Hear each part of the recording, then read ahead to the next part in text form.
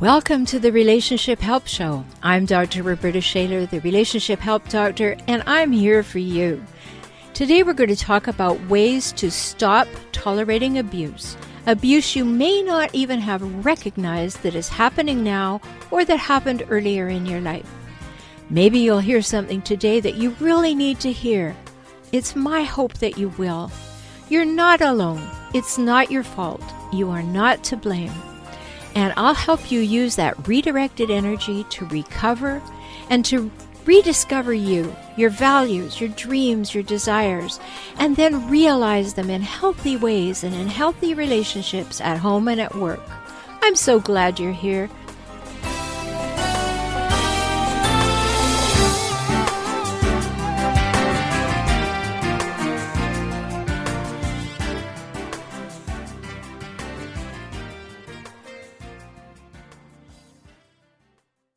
Welcome to the Relationship Help Show. I'm Dr. Roberta Shaler, and you know that, and I'm so glad you're back. And if this is your first time joining us, welcome. I'm so glad to have you here.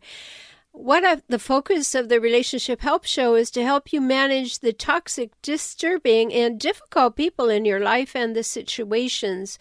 Today we have an absolutely jam-packed show. I'm going to do a section on 5 ways to recognize passive-aggressive behavior. If that's happening in your life, you're going to want to know those 5 ways.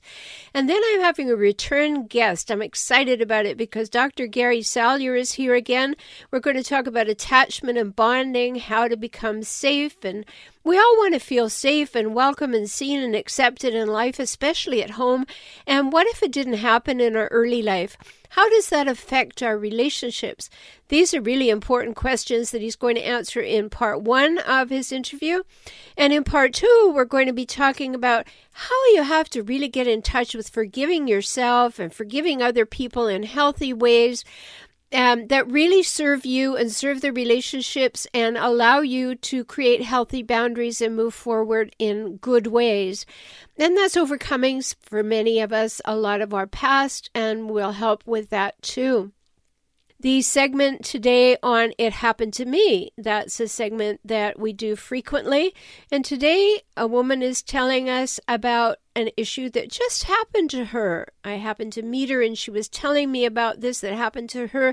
And I invited her to come and tell her story anonymously. So today's It Happened to Me segment is about this woman and a very strange text interaction she had with an adult child of hers who happens to be a hijackal, and how it was threatening seeing her grandkids, what she thought about it, and what she's decided to do about it. So a whole lot today in the show. Please remember that if you want more information, you can go to forrelationshiphelp.com. If you want to listen to past shows, go to relationshiphelpshow.com. And if you need even more, go to my YouTube channel for Relationship Help. And there's so much there for you. So we'll be right back. Talk soon. Hello, this is Dr. Roberta Shaler. Are these stories and questions on today's show sounding familiar to you? Are you ready to say no more to the abuse from toxic people in your life? I'm so glad. You matter and you deserve to have real love, true love in your life. Love from yourself and love from others. Not that demeaning, discounting, and dismissive masquerade that a hijackal pretends is love. I can help you regain yourself, your self-esteem, your self-confidence after a life with a hijackal, whether it was your partner, an ex, a parent, or a child. Let's work together now. For individual sessions or small group coaching, visit forrelationshiphelp.com/join. Talk soon.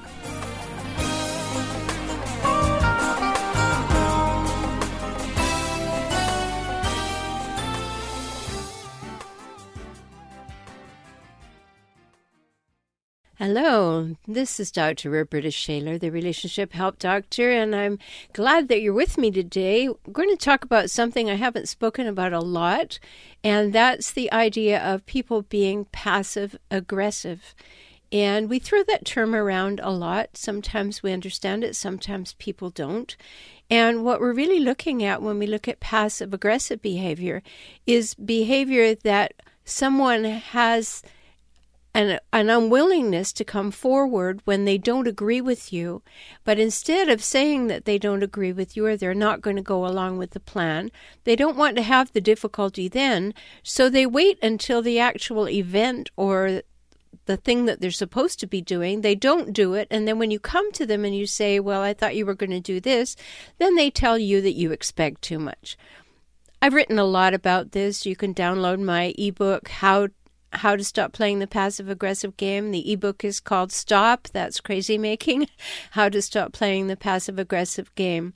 So I wanted to share with you 5 things that might be happening in your relationship with anyone, your parent, your ex, your partner, your child, a coworker, a friend, that lets us know that someone has a passive-aggressive side and that it's showing.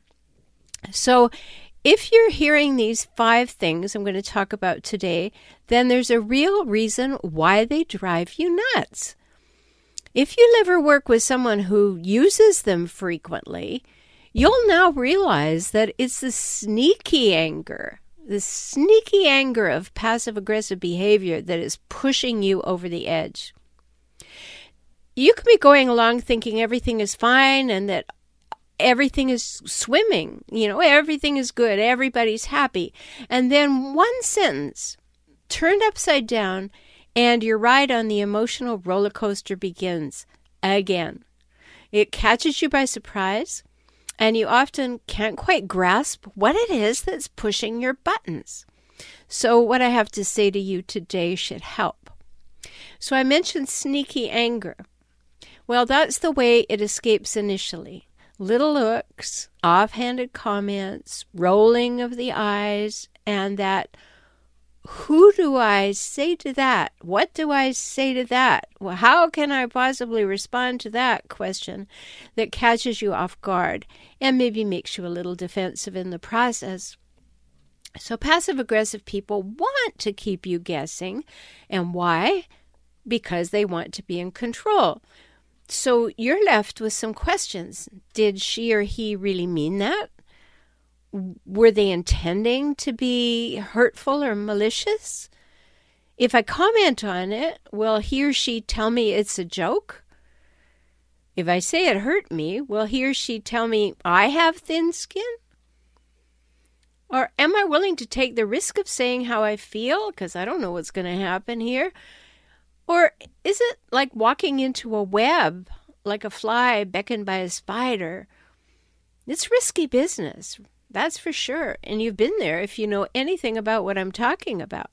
You don't know whether to speak up or let it lie, or be angry, or go along with a supposed joke while you're inwardly seething.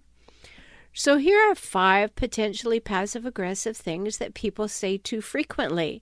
And maybe you will now hear this in a new light as I say them to you, and you'll begin to recognize that that uneasy feeling you're having is coming from their passive-aggressive approach. So, number 1 thing, yes, I'll do that. Okay, on the surface, that sounds like a great answer, the answer you want, right? Problem is that after saying it, the person doesn't do anything. And when you ask why nothing got done, he or she tells you, well, you had no right to ask for me to do that in the beginning. Or the far too habitual and totally infuriating response, oh, I forgot. Familiar? Okay, number 2. Things passive-aggressive people say too frequently. You ask too much. The person agrees to do something you've asked, but only puts in the minimal, token, hard-won effort. And she or he knew exactly what you wanted, but gave you the barest minimum just to be able to say it got done. It's a kind of catch-22. That drives you up the wall, doesn't it? Because you know what's going on. You know that they don't want to be caught out saying they didn't do it, but they have absolutely no intention of putting any effort into it all. So number 3, I know you've done what you could with what you had to work with. Ouch! That is the ultimate backhanded, undermining comment served up in a way that could be taken several ways. You're sure that what she or he meant to say was, well, for your lack of skills or insight or talent or background, I couldn't have expected anything more from you, you worm. However, he or she kind of hedges the bet. So you're damned if you do and damned if you don't respond. And then if you respond with the incredulity that it actually asks for, by in your head at least, or if you're brave, saying out loud, are you saying I don't know what I'm doing? A passive-aggressive person will meet that with, I never said anything of the sort. Are you insecure about your abilities? Wham! You got it again. Not only did the job only get half done, there was a token effort put in, but now all of a sudden you're getting taken down, shot down, and cut down for simply asking the question about what's going on. Okay, that's 3. Are they sounding familiar at all? So number 4, and you know I'm laughing, but it's not funny. It's the humor of, can you believe this? I mean, really, that people behave these ways and that we get used to these behaviors, and that's unfortunate too. So don't think I'm laughing because I think it's funny. I'm not. I'm laughing because it's very uncomfortable. So number 4. Oh, I thought we put you in the loop. Well, there you go, fraught with potential minefields. If you ask for further information, you demonstrate you're not, quote unquote, in the loop, and you affirm that you're not part of the inside group, or maybe even worse, that you've been purposefully left out. And passive-aggressive people, they just want to rip off your arm and hit you with the wet end. And while they're doing it, they're making it all your fault. And that may sound familiar to you too. And that's what's happening here. The best thing is to ignore the remark. It's a no-win situation, best left, really. I know that you'd like to say something, but it can't go anywhere good. So it's just as well to just observe the behavior, note it, and say nothing. And then the last one is the one that is just frosts you right off. A passive-aggressive person will frequently say, oh, I was just joking. And there you are. You don't know what to believe. You feel hurt, yet he has just dismissed the possibility that that's the message you were meant to get. And then if you take it as a joke, you're accepting the put down, and he or she gets away with it. That's the ultimate gotcha. And you know, I write a lot about the gotchas in my book, Escaping the Hijackal Trap, the truth about hijackals and wild they're crazy making. And remember, you can go to Amazon and get that book, Escaping the Hijackal Trap, because if any of these things are sounding familiar, you've got a whole lot of things you need to know, and they're in that book. So this I was only joking line, this is usually what you hear after a sarcastic remark has been tossed your way. And again, this is that sneaky anger I spoke of. It's so often used by passive-aggressive people when they're in a group because they feel insulated by the group. They're betting that you won't display your possible insecurities or even your healthy anger by speaking up, so they blindside you with a remark. And if these are sounding all too familiar, know that you've been rightly picking up the underlying negative intent. It's common to want to give people the benefit of the doubt, though. Good ideas in most cases. However, if it's a pattern that you experience with that same person repeatedly, start thinking in terms of passive-aggressive behavior. Now you know what it actually is that's driving you nuts. Now you can take steps to change your part in the interactions with this person. Learn new strategies to respond in assertive, healthy ways and stop the crazy making.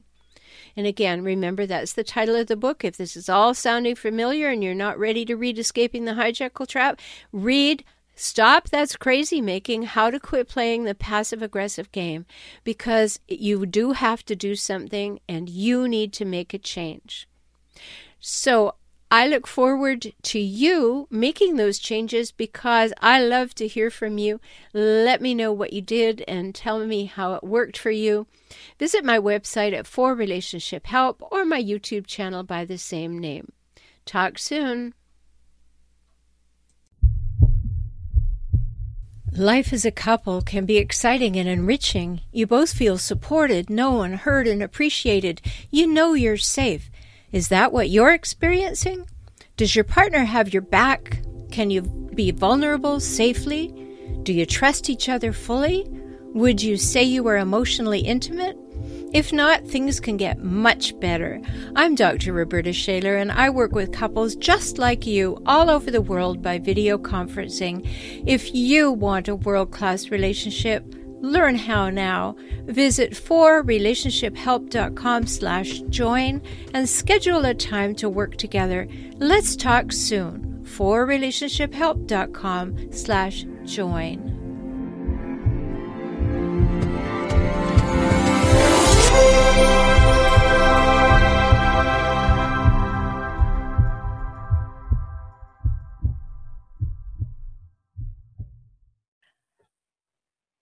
One of the things I really love on our Relationship Help program is bringing back colleagues who had absolute gold for us. And of course, the conversation just couldn't all be included in one session. So that's why I bring people back about every 3 or 4 months if I really think they have something fabulous for you. And today that's the case. Dr. Gary Salyer is with us, and we had such a great conversation earlier this year, and I wanted to bring him back and talk to you. And let me just tell you a little bit about Gary. He's a master transformational relationship coach. Don't you love that? Master transformational relationship coach. And he helps people write the rules for love into their brains. So he's you're going to get it expert, I guess. You're going to understand. He speaks to a national audience as an expert for the Great Love Debate and various celebrity TV and radio shows. And he's the creator of a new book called Safe to Love Again.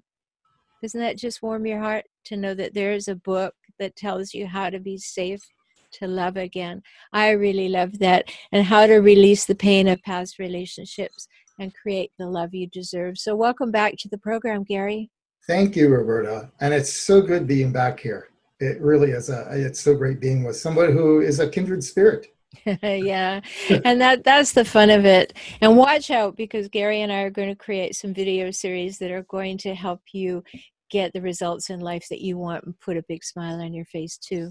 So today I wanted to talk to one of Gary's specialties, which is talking about attachment. And, you know, there's a lot of talk about attachment in our world, particularly in the East-West debate. But it means something special when we're talking about psychology, when we're talking about how people are formed and developed and work. So, Gary, what would you say is a quick definition of attachment to introduce this to people who may not have heard it that way before? You know, basically attachment. It's part of what separates us from like reptiles. Turtles give thousands of babies and they just let them go off. In fact, the mother can sometimes eat their babies, and though no human brain mother ever says, "Oh, I'm giving birth, it's snack time." Like a turtle does, right? No, you won't see that so often. Attachment is where the mammal brain in us all says, "I need a bond." The moment we had less children, and mammals do, because everything happens inside, and you can't have 10,000 turtles that way.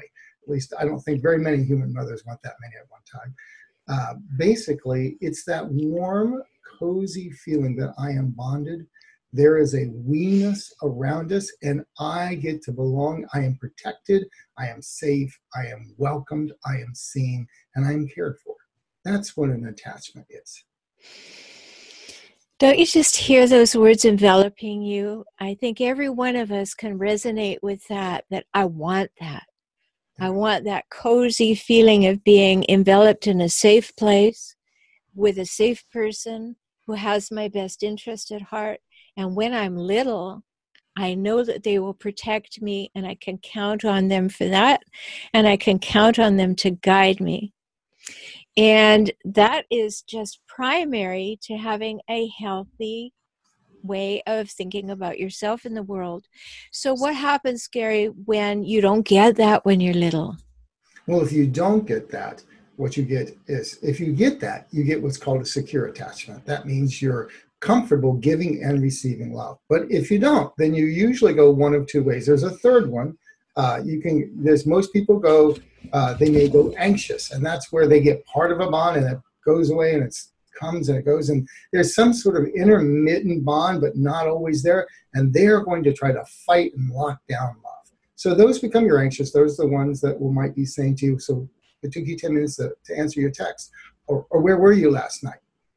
The other ones, if they get almost no bond at all, then they become avoidance. They have a flight response. They're the ones that are not the ones who will commit to you. They're afraid of, when do I get in a committed relationship and how soon do I get out? So they're the ones that are afraid of that emotional connection, and the words partners say is, they don't feel present to me, or I can't depend on them. Mm-hmm. There's also your favorite group. There's the ones that disorganized. And these are the babies that got really hammered, and they don't know whether to seek a bond or not. I really like your definition of attachment. Love the idea.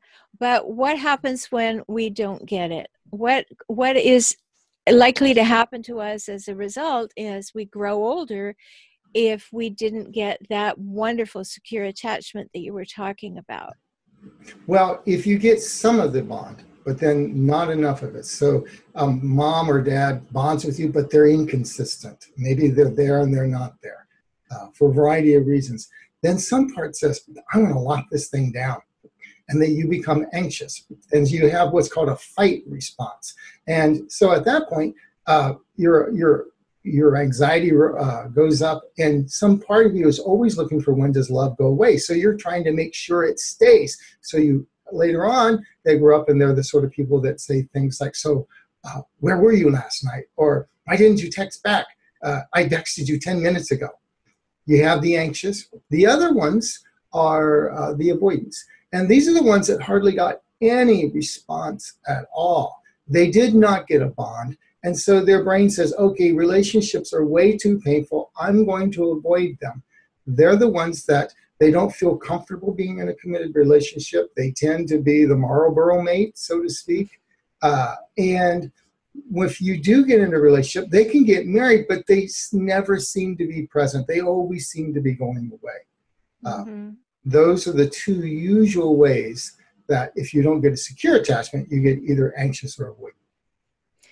Okay, and then there are my favorites, right? That's right. Then there's a little subsection of my favorites. What do you call them? Well, if babies are really, really hammered, and they don't know, if they actually have a drive that goes toward and away all at the same time, it kind of splits their brain, and they become what's called disorganized attachment. They don't know whether they're coming or going with love, so to speak. And that's about 5% of the babies that do that. And a lot of times they become what you call hijackals. Right. Yes. Yeah. And, why I say they're my favorites is not because I just love to be around them. It's because I like to help the partners and the exes and the adult children of them understand what happened and what's going on within them that allows them to be attracted to and attractive to a hijackal, and then be able to step away from that. And one of the reasons that I love this conversation and why it's so important for us to have it is that we have to understand that there are things at work that are subconscious and unconscious in us. And when we've had a lack of secure attachment when we're young, it has an impact just as a secure attachment does. And so we can't do anything about a partner who is a hijackal who comes from a disorganized attachment. That's not our job. We can't fix it. But we can understand within ourselves what might have happened to us to make us comfortably uncomfortable with that way of being in relationship, and why that push me, pull me, you push me away and demand that I stay. That's the subtitle of one of my books, that Yes. you just, it's this like all the time, come closer, go away. And you want to understand that. And then to really get it, like I was writing back and forth to a person just this week who said, I think this is going on because I have a thing at passiveaggressivechecklist.com where you can take a free checklist. And she took it and she said, this seems to be going on. And then she gave me a little narrative. And I said, oh, no, you have to go and read my free ebook, How to Spot a Hijackal. Yeah. All hijackals are passive aggressive. Not all passive aggressives are hijackals. You are describing someone who has definitely gone over to the hijackal side. Yes. So that ability to understand. And tell us a little bit about what do you think's going on in a home where we're getting negative attachment? How would you recognize that home if you look back on your early life and you say, oh, what would have happened in my home if negative attachment was occurring? Well, if there's negative attachment, you're going to always be a little bit honest. For me, I grew up with a borderline mother, and the air raid sirens were never far away. I think I had my hand on it all the time. You're always wondering when it's going to go down, and it is. It's just a matter of when. You never feel like you're welcomed. That can be one of them. Yeah. Not welcomed with joy, which is one of the feelings we feel. A lot of times you feel like you belong, maybe too much. They're intrusive and they're always in your face, and they never allow you to be in need. Sometimes there's no right to belong. You don't get too much, you get no right, and they're always pushing you away. You feel like nobody has your back. You're on your own forever. These are some of the things. And disempowered abuse. Disempowering abuse is a huge one. Whether it's they're always second guessing you and criticizing you or knocking you against walls, there's always some sort of disempowering abuse. So if you don't feel welcomed, extremely so, you're not getting your needs met. They're always about themselves, or they just don't care. And there's no real right to be in that cozy, warm place I talked about, that cozy we. The we is, if you think about being in that relationship with them, it's a place where you'd rather be away. If you would rather be away, if you need distance for whatever reason, that's an abusive relationship. Oh, yeah. If you're hearing something right here in what Dr. Gary Salyer just said, if you go, oh, that was my house, make sure you go to his website, GarySalyer.com, GarySalyer.com, because this is really important stuff. If you didn't have secure bonding in your life, you're going to have some rough and fraying edges out there. You're going to have some pieces that are kind of like, am I okay? And you're going to have some pieces that are stay away, right? And you're not going to really understand where they came from. And that's my hope today, that you begin to see that you came by this honestly. You didn't ask for it, but it was put in your basket. and it's kind of like a virus that's in a computer program that's set to go off at particular times. And one of those particular times is when we try our very best. We think we're doing our very best to be in a great relationship, and there's something preventing it. And it may be coming from within us or from the person who has chosen us, or we have chosen them. And that's all about attachment. And I really want to get into it even further today. So GarySalyer.com, go there. When we think about those homes that you were describing, I'll give you a really prime example.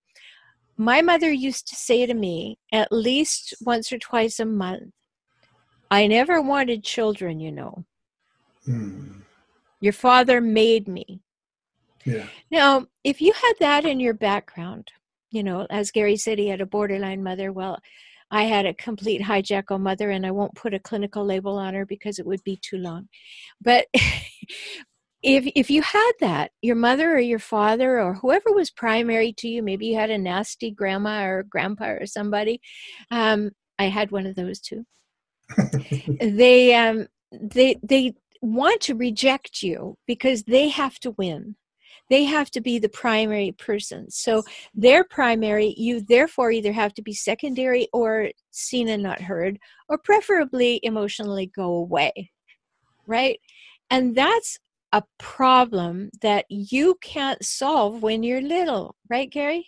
No, you can't. You cannot, because the 4-year-old always says, I want to. There's a 4-year-old savior in all of us. Every 4-year-old on the planet is saying, I want to make it better. I want to take away the pain. I don't know any 4-year-olds that don't have that. Humans seem unable to be able to do that.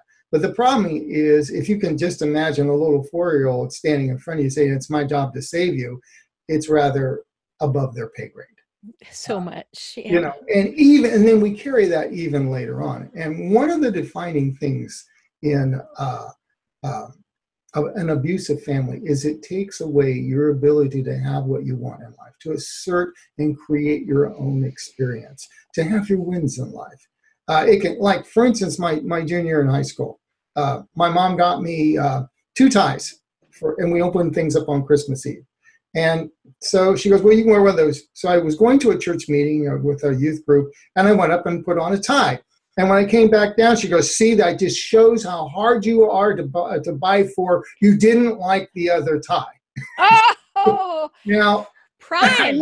I looked at her, I said, you want me to wear both ties at the same time? Just listen to that, folks, because that is a prime example of how the hijackal has to win. Yes. Right? Yes. So if you had a parent who put you in this situation, or someone in authority in your young life who put you in this situation, you have been programmed. And that's what we're talking about today. The good news is that you can do the work and you can leave it behind. But if you don't know it, that's the job of today's show, is to help you recognize, I came from that house. I came from that woman or man. Yes. That happened to me. And I now see it and I want to move on from it. And that becomes absolutely prime for us to be able to move on. And there is hope for that, isn't there, Gary? Oh, there is. We don't have to we don't have to do just trauma bonding. The big thing that happens in that was you get this anytime there's that type of abuse. There was always a hope for the brain splits the parent into 2 parents. There's the really good devil angel, actually the good angel, I should say, who is there in hope that one day she'll show up and she'll actually repent and she'll be a beautiful, loving mother like you see in the Good Housekeeping section of CVS, right? Or your best friend's mother who was always there, making hamburger helper after school, right? On the other hand, there's the other one is the bad devil, and we split them. And the real issue for this becomes love, secure love, is now put into the future. And what we bond to is what I call a hope structure. We inevitably, because of that savior, we will pick somebody who has both the angel and the devil, the good and the bad, so we can save the devil and one day have the good one. And it's learning that love is about having, not hoping. And we cannot be the savior.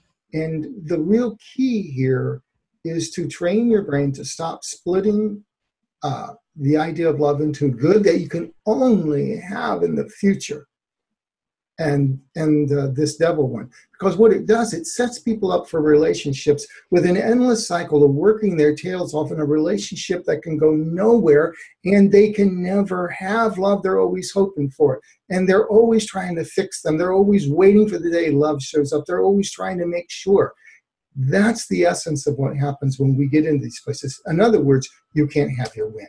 You can't assert and create your own experience now. It's learning to put future love into the present and taking out that bad and saying, I can say no to that, because no hijackal allows you to say no. Trust me on that one, they won't. Right. There's no such thing as no for a hijackal. Right. You can say no. Except if they say it. Yes, they do. That's the real key to trauma bonding, is to stop being addicted to saving that which you cannot save and to stop hoping for that which you deserve now. Beautifully said, Gary. I love that because, well, for more than one reason, but I write a lot about our being hooked on hope that the good person that we fell in love with is going to return. And that's what you're talking about, is that we just get into that. But if I'm good enough, quiet enough, patient enough, compassionate enough, nourishing enough, I don't nag, I don't demand, I don't do that, then the good angel will return. And so they're connected to our past that says, I can put myself into a pretzel and a doormat in some form that will cause the good angel to return as a steady partner. So there's so much more to talk about. Stay tuned for part 2 with my guest, Dr. Gary Salyer. And remember to go to GarySalyer.com, GarySalyer.com. And for further information, go to forrelationshiphelp.com. Be right back.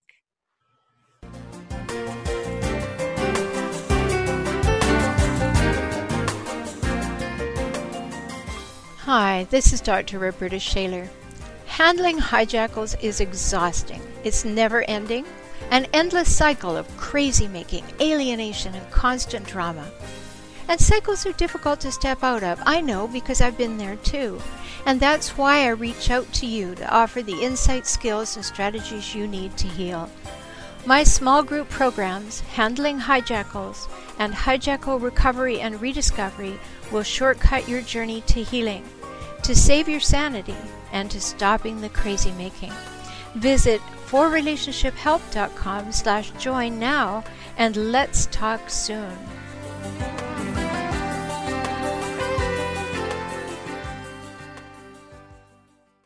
I'm here with my guest, Dr. Gary Salyer. This is part 2 of our great conversation on attachment, and he is an expert in this area. And I hope that you are beginning to recognize some of the things that may have happened to you or people close to you, so that we can better understand and make changes that make sense. So we were talking before the break, Gary, about your comment. You said, love is about having, not hoping. And I ended part 1 by saying that I write often about being hooked on hope. So how do we get to that place where there is enough balance to get healthy in this situation? Well, that's a good question. The first thing is you have to realize you have a right to actually have love. You know, the wedding vows, you'll never see the wedding vows say, to hope to hold. It says to have and to hold. That's what it is. And if you're always hoping, it really does, what it means is giving yourself, when we have had a hijackal or we've had an abusive relationship, there's always that part that puts it off as a layaway plan. And I think what happens early, the brain does something really wise and a little bit tragic at the same time. It creates a layaway plan called hope, because the only way it can protect the right to love is to put it in that layaway plan. Now, layaway plans are meant to one day have Christmas. And the problem with abusive relationships is kind of like that line in The Lion, the Witch, and the Wardrobe, where it was never winter, and it was never Christmas and always winter. There comes a time when it's okay. At least the layaway plans I remember as a kid, there was a time you actually collected on that. Yeah, when the debt was paid and you could actually go get it. That's right. Yeah. And that's an interesting phrase, because a lot of times we are trying to pay off their debts. Dear mom, dear dad, I'll make it right for you.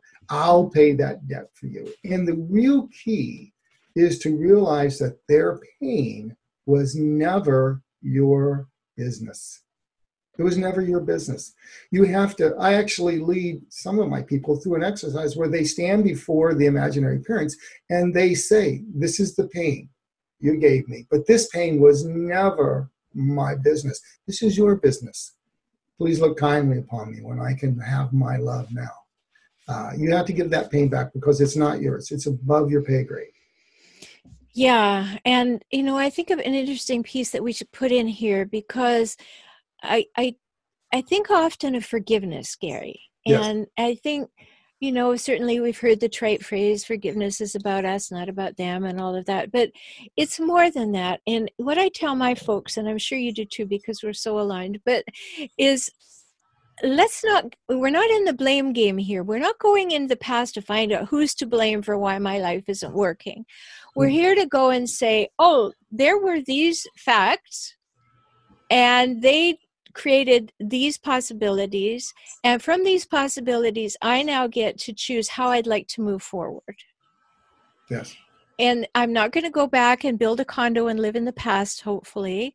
I don't want people to tell their story over and over and be rewounded every time at the cellular level. Let's just talk about the way it was, validate the feelings and the facts, decide what we'd like to move forward toward, and do it from the frame of, maybe I got this wrong message and I choose this new one. What do you think of that? I like that one. I like that because we did get a wrong message, and I look at forgiveness as almost like a court case in our brain, right? Me too. And I talk about it. I have a thing that I call dropping the charges, and it's really interesting. It came from a long time ago when I actually was dealing with this in my own therapy, and I said to the therapist, some of the stuff I felt about my mother. She goes, "You need to have to forgive her, right?" And I said, "You mean I have to let her off the hook?" And what they said to me was, "No, Gary, you have to let your life off the hook." Right. Because when you're not forgiving and you're running what I call a grievance, it's like you have an imaginary court case. And what the little one says is, "You want to hurt me? You want to abuse me? Well, I'll show you abuse. I will continue picking wrong people, and I will continue to get love in the same poor ways as you gave me. And I'm going to amass so much evidence from the rest of my life that I will prove you wrong. And when I prove you wrong, you'll be sorry. And when you're sorry, you'll love me." Of course, the latter part never happens, but we spend the rest of our life amassing evidence to prove our parents wrong 20, 30, 40 years ago.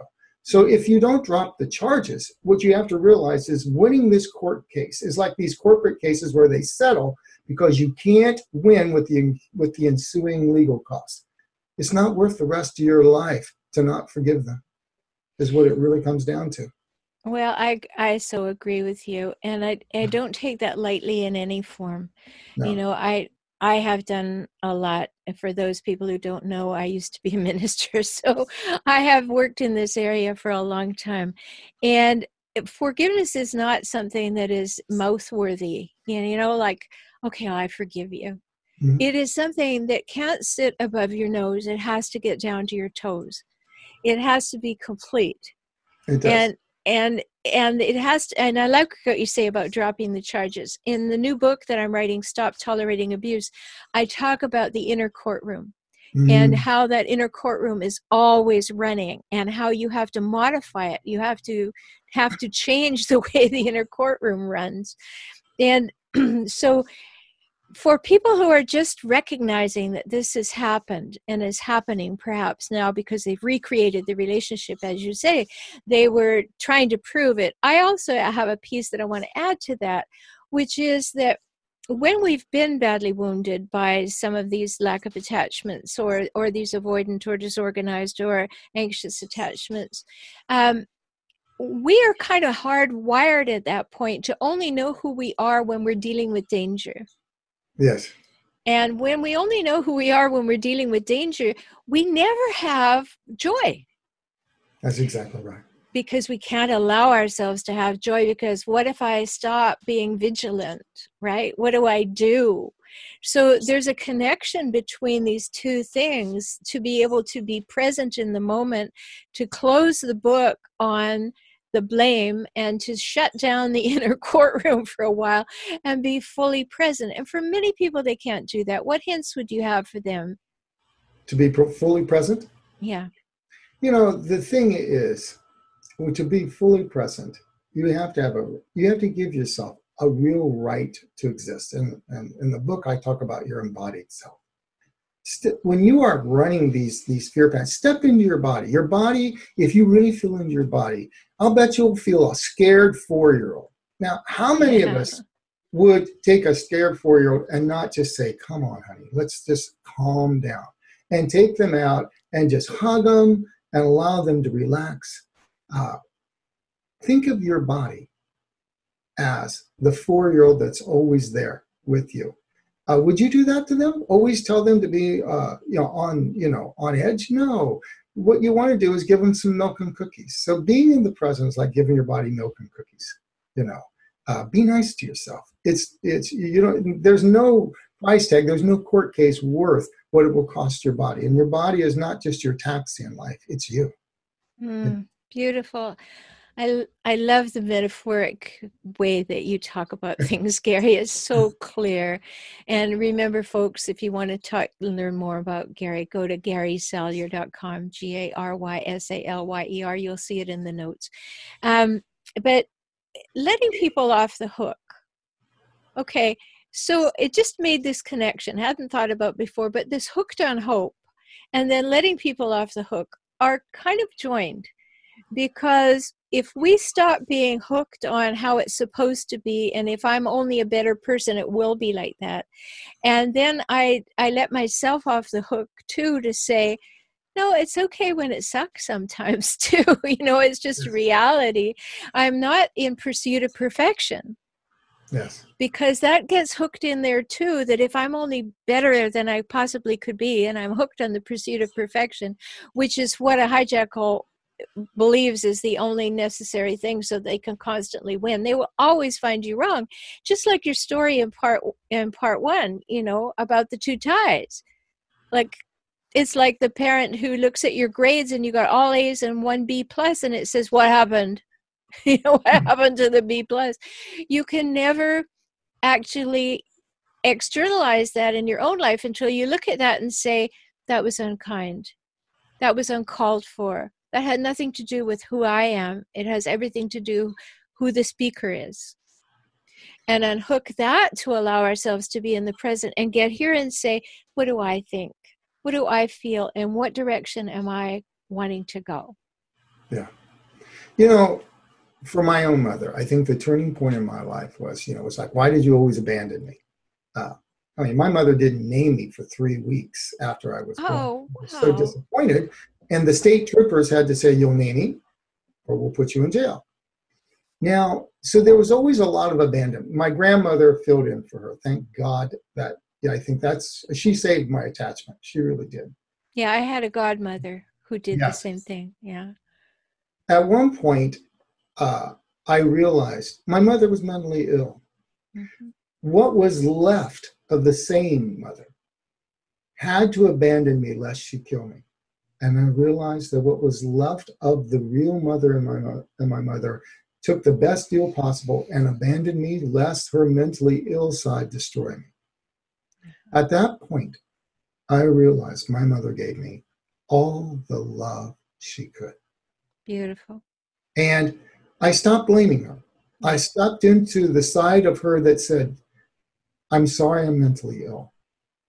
I'll abandon you because if I don't, I'm going to abuse you and you won't make it through life. Yeah. And and then I realized she did as good as she could, and she gotten beat with razor blades, not razor, but razor straps. And at some point I stopped making sure it was about my pity party. It was about having rapport and compassion with something bigger than me. And once I stepped into that bigger frame, it doesn't mean that I thought the 2 tie incidents or being beat when I was a child were actually any fun. But I got to the place where I could say, you consent to it. Consent isn't saying you're thinking, oh, this is really great. You simply, that's the way it was. And this is the way it can be. And it's worth the person I can step into if I can simply let that go. Not so much without judgment, but just saying that's what it was. And how else could it be? Yeah, beautifully said, as usual, Gary. The thing about it is that we started this conversation in part 1 and continued it about attachment. Mhm. And what we're discussing right now is letting go to the attachment that it was possible for us to have a relationship with the mother who was mentally ill and who it was personality disordered in my case for sure. And to say, all right, she did the best she could. If she'd known better, she would have done better, I like to think. Yes. That's all she had to give, and she gave it. Some of it I have to give back because I don't want it. There was very little good there, except that she gave me my life. And now it's my choice what I do with it. And it's a whole other conversation. We'll have it another day about where was dad and all this. But, I hope that our conversation today has brought some light to what happened to you. It's not your fault. It had nothing to do with you. But what has to do with you is what you do with it from today forward. What would you say about that, Gary? Oh, I absolutely see that. When I look back at all the relationship pain that I caused in 2 divorces because I wouldn't give up the grievance, it wasn't worth it. The day I stepped into this new frame that we're talking about was the day I got to be me. I got to step into my greatest self. And I got to be something that's even better. I got to be of service to everybody else. And that's the sort of life. I would rather live that life of gratitude than a life of grievance any day of the week. That's what you get. You get the right to create your own experience, not repeat the past experience. It's life's golden ticket. It really is. I love that. Live a life of gratitude, not grievance. I'm not saying that lightly. Neither is Gary. I know you're not. It's not like some of those lovely platitudes and that says now you don't have to do your work. You do. You have to do the work. Yeah, you don't do the work. It's called denial. Like I'm just going to go on from here and pretend I'm not wounded and I don't need some help. But we do want to live a life that's based in gratitude and not grievance. And there's so much richness in these conversations. Thank you so much for being part of it again, Gary. And I look forward to future conversations. Well, thank you for having me here. It's great to be with you. I love your spirit and to be of service to your wonderful people. Thank you. My guest today is Dr. Gary Salyer. Find him at Gary, Gary, Salyer, SALYER.com. Look for his upcoming book, Safe to Love Again. All the things that we're talking about today will be in there and more. Watch also for the video series we're going to create because this is a topic that you really need to understand. So until we talk again, go to forrelationshiphelp.com. Sign up for weekly tips for relationships and stay tuned because we always have people who are going to help you have the best life possible. Talk soon.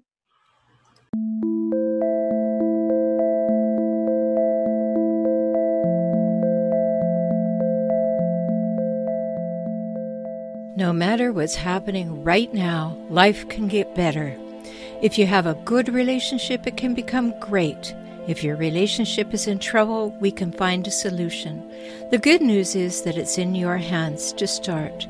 The not so good news is that it takes time, new insights and skills, and a whole bunch of willingness. But who would settle for less? Not you, right? Good. You want to feel seen, heard, known, accepted, and appreciated. You want honesty, safety, trust, respect, and reliability too. Read my book, Kaizen for Couples, available for download at couplesbook.com. Start there, and let's talk soon.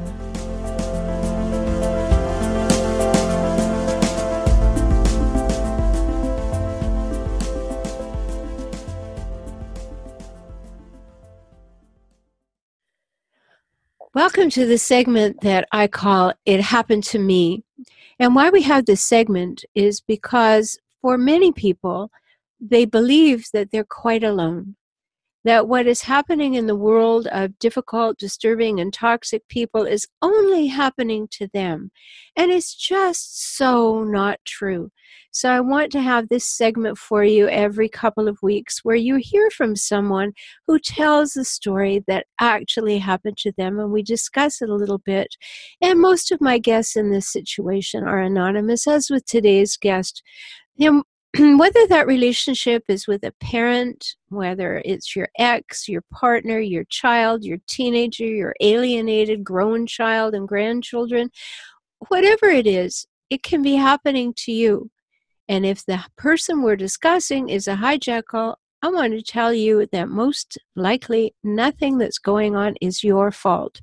But what you do with the information and how you respond to it is entirely in your control. And that's what we do on this program, is help you understand, recognize what's going on, learn what is okay with you, what's not okay, how to express that, what to do next, and your next best steps. So I want to welcome my guest to the program. Hi. Hi. Thanks for having me. Oh, I'm so glad that you would come and tell your story, because I know it's a story that's not an old story. It's a fairly recent story, and it has to do with extended family. So how about telling us your story? Well, you're right. It is very new, and it just happened yesterday. And it was very upsetting because I thought that everything with my older son was going so well. For once, he was finally understanding and listening to me, and I had so much hope that it was always going to stay this way. And then suddenly, I drove for a long, long way to attend my grandson's birthday, and he absolutely loves sparklers. And I brought him some sparklers, and while I was there and my stepmother were there, we were watching the children play with the sparklers, and everything was going very, very well. And in the meantime, my older son had been a part of it. I mean, he never said anything negative about the sparklers. And he left for quite a long time just to go get the children dinner. I think it was like an hour and a half. And finally, I left the house because my friend was waiting for me. And I get this really nasty text from him on the way to my friend's house that says, "I already told you not to bring fire for my children to play with." And I was so stunned. I guess.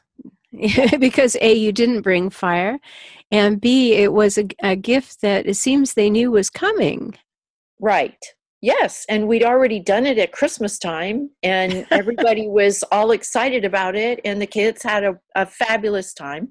And because I can get them so easily with where I live, I thought it was okay. I didn't know I didn't have permission to do that. Yes, and so now we're talking about something that listeners can recognize, which is the ability of a person who is difficult or toxic, or the people I call hijackals, to turn on a dime. 1 minute, it's the best thing that you ever could have brought the children. The next minute, what were you thinking? Mm-hmm. It makes no sense, does it? It just leaves you with your head spinning. I had no idea what he was even talking about. And apparently, while he was there, the kids threw some of the sparklers in the trees, which had absolutely nothing to do with me.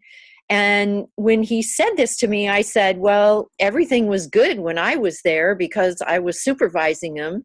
So what happened when you were there? Weren't you watching what they were doing? Because they shouldn't have fire of any kind if they don't have some kind of adult supervision. And I was long gone. So I was really confused. And then he responded by saying he didn't need me in his life. And, the big F you at the same time. And I said, geez, I'm sure that you didn't tell my stepmother the same thing in the same kind of language. And he just decided that I was to no longer be a part of his life. And you know what you're really giving voice to, and I hope everybody's taking note of this, because actually this happens to some degree with all toxic people, with all hijackals. And what you were just saying, and the second part that is important to note, is that it went to completely mismanaged, out of proportion responses. Like 1 minute we're talking about sparklers and fun and fire, and the next minute, because there was just a question and a dialogue, the hijackal couldn't stand that for a moment. So they go to the out of proportion emotion, which is now I never want to see you again forever and ever. Mm-hmm. Right? Yeah. And that's really hard to understand. But what's going on in a hijackal is that if I can't have it my way, I feel so threatened and I feel like I have no control, that I have to get rid of you so that I feel like I have control back in my life. And the problem with that, of course, is that after a while, you are their supply. They hope that they can control you and you're part of their supply chain. So after you've been gone for a while and they've sent you away, then they want you back because they want to try it again. And many times people have to go through cycle after cycle. And in the situation that you're describing, when it's your child, of course we give them so many chances, don't we? Oh, yeah, absolutely. But I want to tell you what I think which was most confusing is that he accused me of being irresponsible and said that I acted like a 6-year-old. And I don't even know how that came about because I wasn't even there when all of this went on. So suddenly I'm the one who's irresponsible because I brought the sparklers, but it was him who wasn't watching the kids. Here we go. Number 3, things about hijackals. Hijackals will always tell you who they are because they will tell you who you are. And what they're saying is, I can't bear the idea of this being me, so I'm going to say it's you. So he knew he was irresponsible, so he made you irresponsible because he couldn't possibly be irresponsible because that would shatter his perception of perfection of himself. So therefore he projects and says, you're irresponsible. That way he can blame you and not have any problems with himself. And that's just so typical of hijackals. Has that happened before with this fellow? Almost his whole life. He's been a problem like this. Anytime that it's something he doesn't like, it's always everybody else's fault. And that's what he accused me of, which I thought was really interesting, is he accused me that I blame everybody else for everything. Always was his phrase, always. And I don't even know where that came from. None of this makes any logical sense.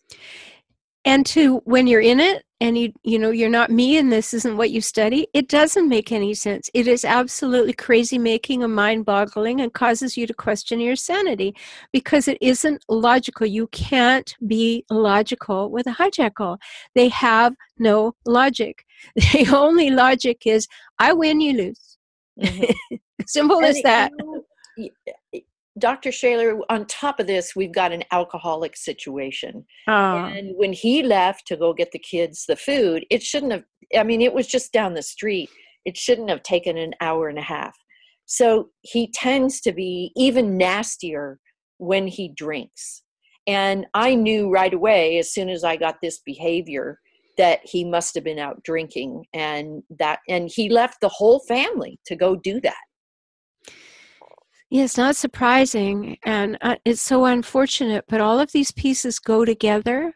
So if you're listening and you're thinking, how many times have I made excuses for somebody and their behavior, or rationalized their behavior, or justified their behavior, or that the penny just dropped for you, just as it did for my guest, that, didn't really realize it, but went for food 5 blocks away, took an hour and a half, probably stopped for a drink, therefore the change in behavior and response, wasn't thinking about that. And that's because our minds don't work the way hijackal minds work.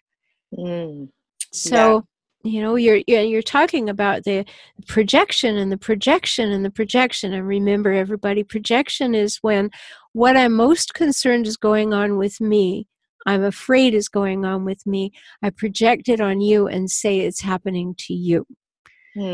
So when he says, you're irresponsible, that's because he could not face the mirror and look at himself and say, I was irresponsible. I wasn't watching what they were doing. I wasn't monitoring or supervising. And there are no flies on me. Nothing is going to stick. I am Teflon man. and therefore I am going to throw it at you and see if it will stick. And that's unfortunate. And if you're hearing this and you're thinking, wow, I never thought of that. Yeah, that happens over and over and over at my house. That's why I bring you these segments called It Happened to Me.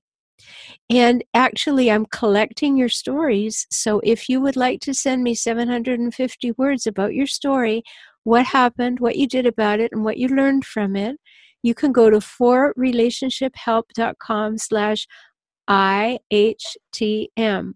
That's for It Happened to Me. And I'd love to have your stories because I'm compiling them. You can be anonymous, but it will really help other people to know that they're not alone. And that's, as I say in the introduction to the show, that's what this is all about, knowing that you're not alone. So here you had this circumstance, and it's about 24, 36 hours old. How are you feeling about it? Well, actually, I know none of what he says is true because I take care of whole communities. So how could I possibly be irresponsible? And you helped me too, Dr. Shaler, because you helped me see that it's not me. It had nothing to do with me. He just had to lash out at somebody. And I've been the somebody almost his entire life. And this has happened over and over and over again. And it's no different than every other time. So, I drove a really long way for a birthday party and a few hours. And I thought I was going to see them on other days, but that's not happening because I just decided I want to stay away from this.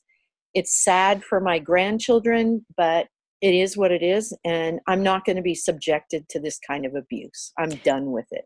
So you clearly knew your boundary, you reconstructed and reaffirmed and validated your boundary, you expressed it, and now you're holding it. And that's what we all need to learn to do. For those of you who don't know, I do a lot of Facebook Lives. There was one this week that I did on why is it so hard to set boundaries? Why don't we do it? And if you need that kind of help, that's there for you. Go to my YouTube channel, at youtube.com/forrelationshiphelp. It's up there too.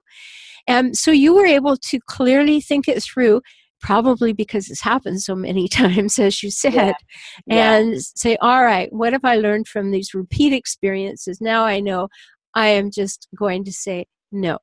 Exactly. Yeah. But I haven't said no to him. I didn't after he said I acted like I was 6 years old. I haven't responded to him at all. Good. And I have no interest in doing that. I'm just so done. And I think because I decided that I'm done with it, I feel a whole lot better about it. And that's a huge decision to make, isn't it? Yeah, it really is. It's painful because it's probably going to alienate me from my grandchildren, but I'm not going to be disrespected. And I just don't need this in my life. Well, I think it's a good thing to think through, and you've thought it through carefully. And your grandchildren need to know that it's not about them. And, in our previous conversation prior to coming on air, I suggested to you that you send them little parcels and notes and things so they know it's not about them. Because little people in their brain development, they think that everything is centered in them, that they caused everything until they're 7 or 8 years old. And it's very important when strife is in a family to let the children know that it's not their fault. They're not causing it. It has nothing to do with it. So you can maintain that relationship. And unfortunately, I have to say it, who knows if your mail will get to the children. Yeah, absolutely. But you do it because you want to, and it's who you are. So thank you so much for sharing your story today. You're welcome. And I hope it helps other people too, because this is just, one thing I really learned is not to be a victim where this is concerned, because it just doesn't have anything to do with me. And anybody I'm sure that you're talking to, it's not about them either. So that's the way to look at it. Well, that's right. And certainly we have to look at the way we're enabling it or putting up with it or allowing it to continue. But we are not who they say we are. And that's the important thing for us to understand. And when they tell us everything's our fault, we have to know that that also is not true. And what they're saying is something we shouldn't believe. Right. So thanks again. And you've been listening to the Relationship Help Show, and this segment is called It Happened to Me. And if you have a story you'd like me to read on air, or you'd like to come on air and tell your story, you can send in your story to forrelationshiphelp.com/IHTM, standing for It Happened to Me. Talk soon.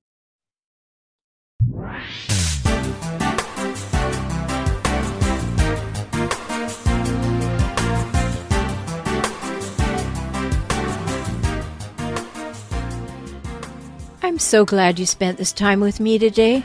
I hope you heard something that touched your heart. You can have the life and relationships that you most want, and that begins within you now, today. I'm always here for you. Life can get better, and you heard that from me, the Relationship Help Doctor, Roberta Shaler. I work with clients throughout the world through video conferencing. We can talk. Learn more at forrelationshiphelp.com. Visit youtube.com/forrelationshiphelp. And if you want to listen to the show's archives, visit relationshiphelpshow.com. Join me for next week's show. I'll see you then. Talk soon.